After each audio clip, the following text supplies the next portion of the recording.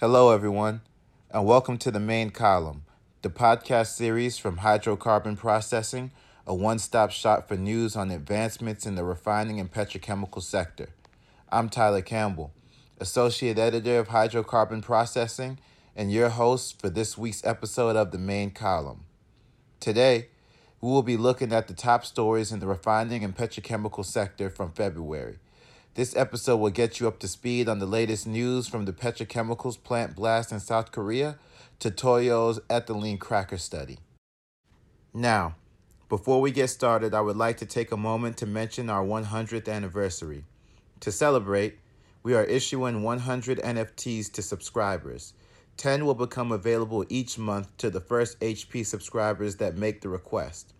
These tokens will be redeemable for valuable content throughout the year. If you are a current hydrocarbon processing subscriber and would like a free NFT, please send an email to nft@gulfenergyinfo.com for instructions. Now, let's get back to the top stories from February. South Korea orders workers off petrochemical plant after blast kills 4. South Korean authorities ordered workers off one of petrochemical company Yeokgung NCCS or YNCC naphtha crackers in the city of Yeosu after a blast killed 4 people and injured an additional 4. The incident occurred at YNCC's third plant in Yeosu and came as business braced for greater scrutiny under a new South Korean law punishing management for incidents involving workers' death. The regional office of South Korea's labor ministry said that the ministry ordered workers to halt work at the entire third plant. YNCC's first and second plants were unaffected. The blast occurred during a test in a cleaning process that is procedural operation carried out every 4 years. YNCC's third naphtha cracker in Yeosu, the site of the explosion, produces 470,000 tons per year of ethylene.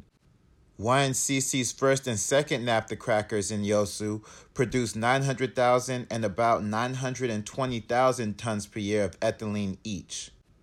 YNCC's entire capacity is about 2.29 million tons per year, about 1.1% of global capacity, according to a Samsung Securities analysis. The new South Korean law, which took effect in January, imposes criminal punishment of 1 or more years of jail or fines up to 1 billion won, or roughly $834,000 for severe industrial accidents on business owners and responsible management if they violated the duty of safety measures stipulated in the law. Exxon to combine its chemical and refining divisions. ExxonMobil will relocate its corporate headquarters to the Houston area from suburban Dallas and combine its chemical and refining divisions in a major shakeup aimed at reducing costs.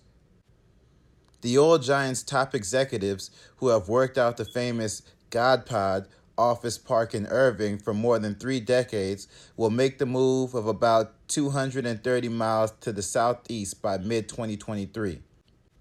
The company will also reorganize along 3 main business lines: upstream, which produces oil and natural gas, product solutions, which makes fuels and chemicals, and its low-carbon division. It's a sweeping overhaul for the company that traces its roots to John D. Rockefeller's Standard Oil Trust in the 19th century and will bring executives under the same roof as rank-and-file employees in its Houston area campus. The moves will accelerate Exxon's aggressive cost-cutting drive, which is on track for $6 billion of savings by 2023, enough to fund about 40% of annual dividend payouts. ExxonMobil's top managers will move into the company's biggest U.S. office in suburban Spring, Texas, which opened under the former CEO Rex Tillerson in 2014. The modern, glass-walled campus is split into several buildings with a central common area adorned with plants and water features. This is not the first time that Houston campus has absorbed staff from other offices. At the end of last year, Exxon announced plans to close 2 Houston area office towers known as Hughes Landing after a raft of employee departures. Under the 3 main business units, Exxon will merge support services into a new division called ExxonMobil Technology and Engineering, to be led by Linda Ducharme, who previously led upstream integrated solutions and business development. Karen McKee, the former chemical boss, will run ExxonMobil Product Solutions. While Exxon is one of the S&P 500's top performers in 2022, it's been a hard few years for the company. The pandemic forced Woods to pivot away from his $200 billion 7-year growth strategy toward a low-spending model after debt ballooned in 2020. The following year, activist investor Engine Number One won support from shareholders to replace a quarter of the company's board after criticizing its financial performance and approach to climate change. Essar to build the UK's first refinery-based hydrogen furnace. Essar Oil UK announced plans to install a new $60 million furnace at Stanlow that's capable of using hydrogen as its fuel source, which is a first for the UK. This marks another milestone in Essar's goal to becoming the UK's first low-carbon refinery. It follows the launch of Vertex Hydrogen last month, a new Essar-led JV in which the company will invest $1.3 billion over the next 5 years to drive down emissions, including the development of new hydrogen production plants at Stanlow, forming a central part of the HyNet Northwest decarbonization cluster.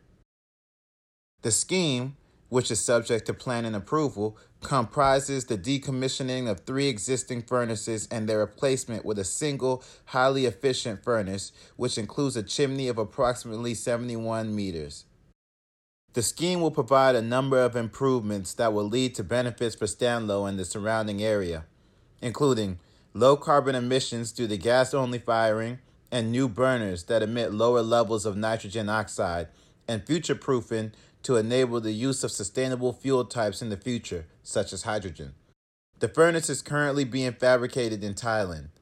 The largest single module is 26.5 meters long by 18.5 meters tall by 14.5, and the furnace will be delivered on site almost fully constructed. The new furnace forms a key part of the company's strategy to reduce its own carbon emissions. The furnace is unique in that it will have the capability to run entirely off hydrogen, becoming the first of its kind based at a UK refinery. It has an improved energy efficiency of 4% compared to existing furnaces, which will save 16,600 tons of CO2 per year, as well as reducing ongoing maintenance costs. Set to be installed in 2022, the furnace will become fully operational next year. From 2026 onward, it will be fueled by hydrogen produced at Stanlow as part of the HyNet Northwest decarbonization cluster. Essar's Vertex Hydrogen will develop the world's first and largest blue hydrogen production plant at Stanlow. Hydrogen will be used at the site and will be distributed to industrial businesses in the region to support their transition to low carbon. Samsung Engineering receives €1 billion contract for its first petrochemical project. Samsung Engineering announced that it has signed a €1 billion contract with China National Chemical and Engineering Construction Corporation 7, or CC7, a Chinese state-owned construction company, for the engineering and procurement for the ethane cracker and gas-to-chemicals project in Russia. Baltic Chemical Complex, the original owner of the contract, previously signed an EPC contract with CC7 in 2019. The project is located at the Gulf of Finland near the seaport of Ust-Luga, Leningrad Oblast, 110 kilometers southwest of St. Petersburg, Russia. Samsung Engineering's work of scope includes an ethane cracker unit with a total design capacity of 2.8 million tons per year, 1.4 million tons per year of ethylene, and 2 trains, as well as procurement for the project. The ethane cracker unit is the core process element of the plant. The Baltic Ethane Cracker Project produces ethylene from separated C2 out of natural gas. The ethane cracker and gas-to-chemicals project marks a major milestone for Samsung Engineering with its first project in Russia. Samsung Engineering entering the Russian market is achieving further diversification in their overseas market. Russia is an energy-rich country with the world's largest resource reserves, such as natural gas and oil, and is steadily placing orders for large-scale plant construction. As it is known as a market with high growth potential for the plant business in the future, Samsung Engineering plans to take this order as an opportunity to advance into the Russian market. Toyo starts electrification study on ethylene cracker. Toyo Engineering Corporation has been selected as the commissioned contractor of a project of surveys on an electrification technology of ethylene cracking furnaces aiming to achieve net zero emissions of CO2 in Thailand. The basic study stage is part of the scheme of the International Demonstration Project on Japan's energy efficiency technologies in the second public solicitation of 2021 by New Energy and Industrial Technology Development Organization, or NEDO. The basic study project will evaluate the demonstration research plan to be carried out for developing the electrification technology and its business in Thailand, with regard to the fitness and feasibility as NEDO project, as well as the possibility of widespread utilization of the developed technology after the demonstration. In the process of producing ethylene, the main base material for petrochemical products, a large amount of CO2 is emitted from the cracking furnace that burns fossil fuels to obtain that required heat. This accounts for most of the CO2 emissions of the entire ethylene plant. By the electrification of ethylene cracking furnaces, CO2 emissions can be reduced to zero in theory, which meets the demands of the times. Toyo named the electrified cracking furnace E-furnace and is developing for commercialization. A study finds that U.S. corn-based ethanol is worse for the climate than gasoline. Corn-based ethanol, which for years has been mixed in huge quantities into gasoline sold at U.S. pumps, is likely a much bigger contributor to global warming than straight gasoline, according to a study published in the Proceedings of the National Academy of Sciences. This study contradicts previous research commissioned by the U.S. Department of Agriculture, USDA, showing ethanol and other biofuels to be relatively green. U.S. President Joe Biden's administration is reviewing policies on biofuels as part of a broader effort to decarbonize the U.S. economy by 2050 in order to fight climate change.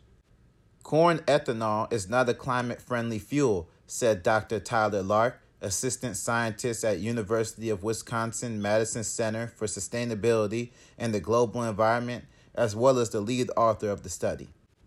The research, which was funded in part by the National Wildlife Federation and U.S. Department of Energy, found that ethanol is likely at least 24% more carbon-intensive than gasoline due to emissions resulting from land use changes to grow corn, along with processing and combustion. Geoff Cooper, president and CEO of the Renewable Fuels Association, the ethanol trade lobby, called the study completely fictional and erroneous, arguing the author used worst-case assumptions and cherry-picked data. Under the U.S. Renewable Fuel Standard, or RFS, a law enacted in 2005, the nation's oil refiners are required to mix some 15 billion gallons of corn-based ethanol into the nation's gasoline annually. The policy was intended to reduce emissions, support farmers, and cut U.S. dependence on energy imports. Tilling fields releases carbon stored in soil, while other farming activities, like applying nitrogen fertilizers, also produce emissions. A 2019 study from the USDA, which has been broadly cited by the biofuel industry, found that ethanol's carbon intensity was 39% lower than gasoline, in part because of carbon sequestration associated with planting new cropland. But that research underestimated the emissions impact of land conversion, Lark said. The U.S. Environmental Protection Agency, or EPA, which administers the nation's biofuel policy, is considering changes to the program. Under the RFS, Congress set blending requirements through 2022, but not beyond, giving the EPA authority to impose reforms. The EPA plans to propose 2023 requirements in May. SABIC purchases Clarion's 50% share in Scientific Design. SABIC has signed an agreement to purchase Clarion's 50% stake in specialties company Scientific Design, currently a 50-50 JV with SABIC. Subject to regulatory approval, expected in mid-2022, the transaction will give SABIC full ownership of Scientific Design, which is a licensor of high-performance process technologies and catalyst producer. The move is aimed at securing a greater share of the specialties market. Last year, SABIC repositioned its specialties division as a standalone strategic business unit to unlock organic and inorganic growth opportunities that are independent of feedstock dynamics. We hope you enjoyed this recap of the top stories from February. Thanks for stopping by for another episode of The Main Column. Please remember to share and subscribe.